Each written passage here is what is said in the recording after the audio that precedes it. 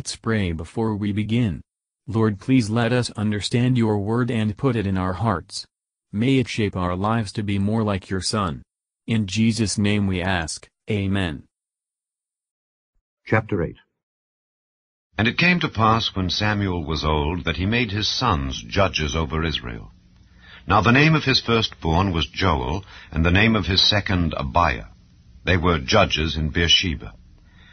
And his sons walked not in his ways, but turned aside after lucre, and took bribes, and perverted judgment. Then all the elders of Israel gathered themselves together, and came to Samuel unto Ramah, and said unto him, Behold, thou art old, and thy sons walk not in thy ways. Now make us a king to judge us like all the nations. But the thing displeased Samuel when they said, Give us a king to judge us. And Samuel prayed unto the Lord. And the Lord said unto Samuel, Hearken unto the voice of the people in all that they say unto thee, for they have not rejected thee, but they have rejected me, that I should not reign over them. According to all the works which they have done since the day that I brought them up out of Egypt, even unto this day, wherewith they have forsaken me and served other gods, so do they also unto thee. Now therefore hearken unto their voice. Howbeit, yet protest solemnly unto them, and show them the manner of the king that shall reign over them. And Samuel told all the words of the Lord unto the people that asked of him a king. And he said, This will be the manner of the king that shall reign over you. He will take your sons, and appoint them for himself, for his chariots, and to be his horsemen, and some shall run before his chariots. And he will appoint him captains over thousands, and captains over 50s, and will set them to ear his ground, and to reap his harvest, and to make his instruments of war, and instruments of his chariots. And he will take your daughters to be confectionaries, and to be cooks, and to be bakers. And he will take your fields, and your vineyards, and your olive yards, even the best of them, and give them to his servants. And he will take the 10th of your seed and of your vineyards, and give to his officers and to his servants. And he will take your menservants, and your maidservants, and your goodliest young men, and your asses, and put them to his work. He will take the 10th of your sheep, and ye shall be his servants. And ye shall cry out in that day, because of your king which ye shall have chosen you. And the Lord will not hear you in that day.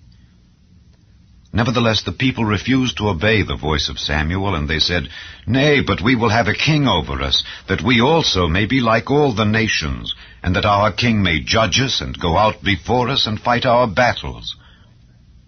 And Samuel heard all the words of the people, and he rehearsed them in the ears of the Lord. And the Lord said to Samuel, Hearken unto their voice, and make them a king. And Samuel said unto the men of Israel, Go ye every man unto his city. Matthew Henry Commentary on 1 Samuel chapter 8, verses 1-3.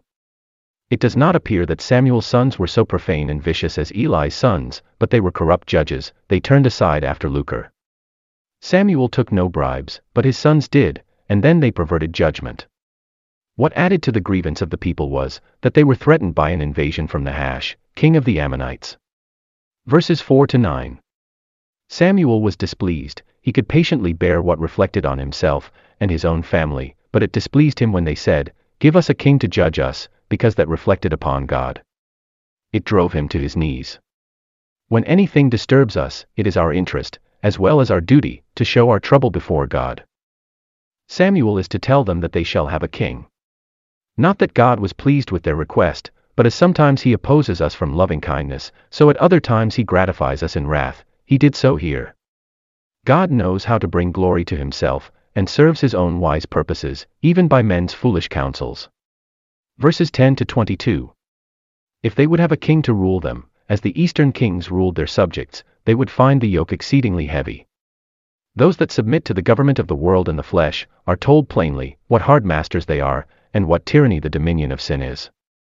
The law of God and the manner of men widely differ from each other. The former should be our rule in the several relations of life. The latter should be the measure of our expectations from others. These would be their grievances, and, when they complained to God, he would not hear them. When we bring ourselves into distress by our own wrong desires and projects, we justly forfeit the comfort of prayer, and the benefit of divine aid. The people were obstinate and urgent in their demand. Sudden resolves and hasty desires make work for long and leisurely repentance. Our wisdom is to be thankful for the advantages, and patient under the disadvantages of the government we may live under, and to pray continually for our rulers, that they may govern us in the fear of God, and that we may live under them in all godliness and honesty. And it is a hopeful symptom when our desires of worldly objects can brook delay, and when we can refer the time and manner of their being granted to God's providence.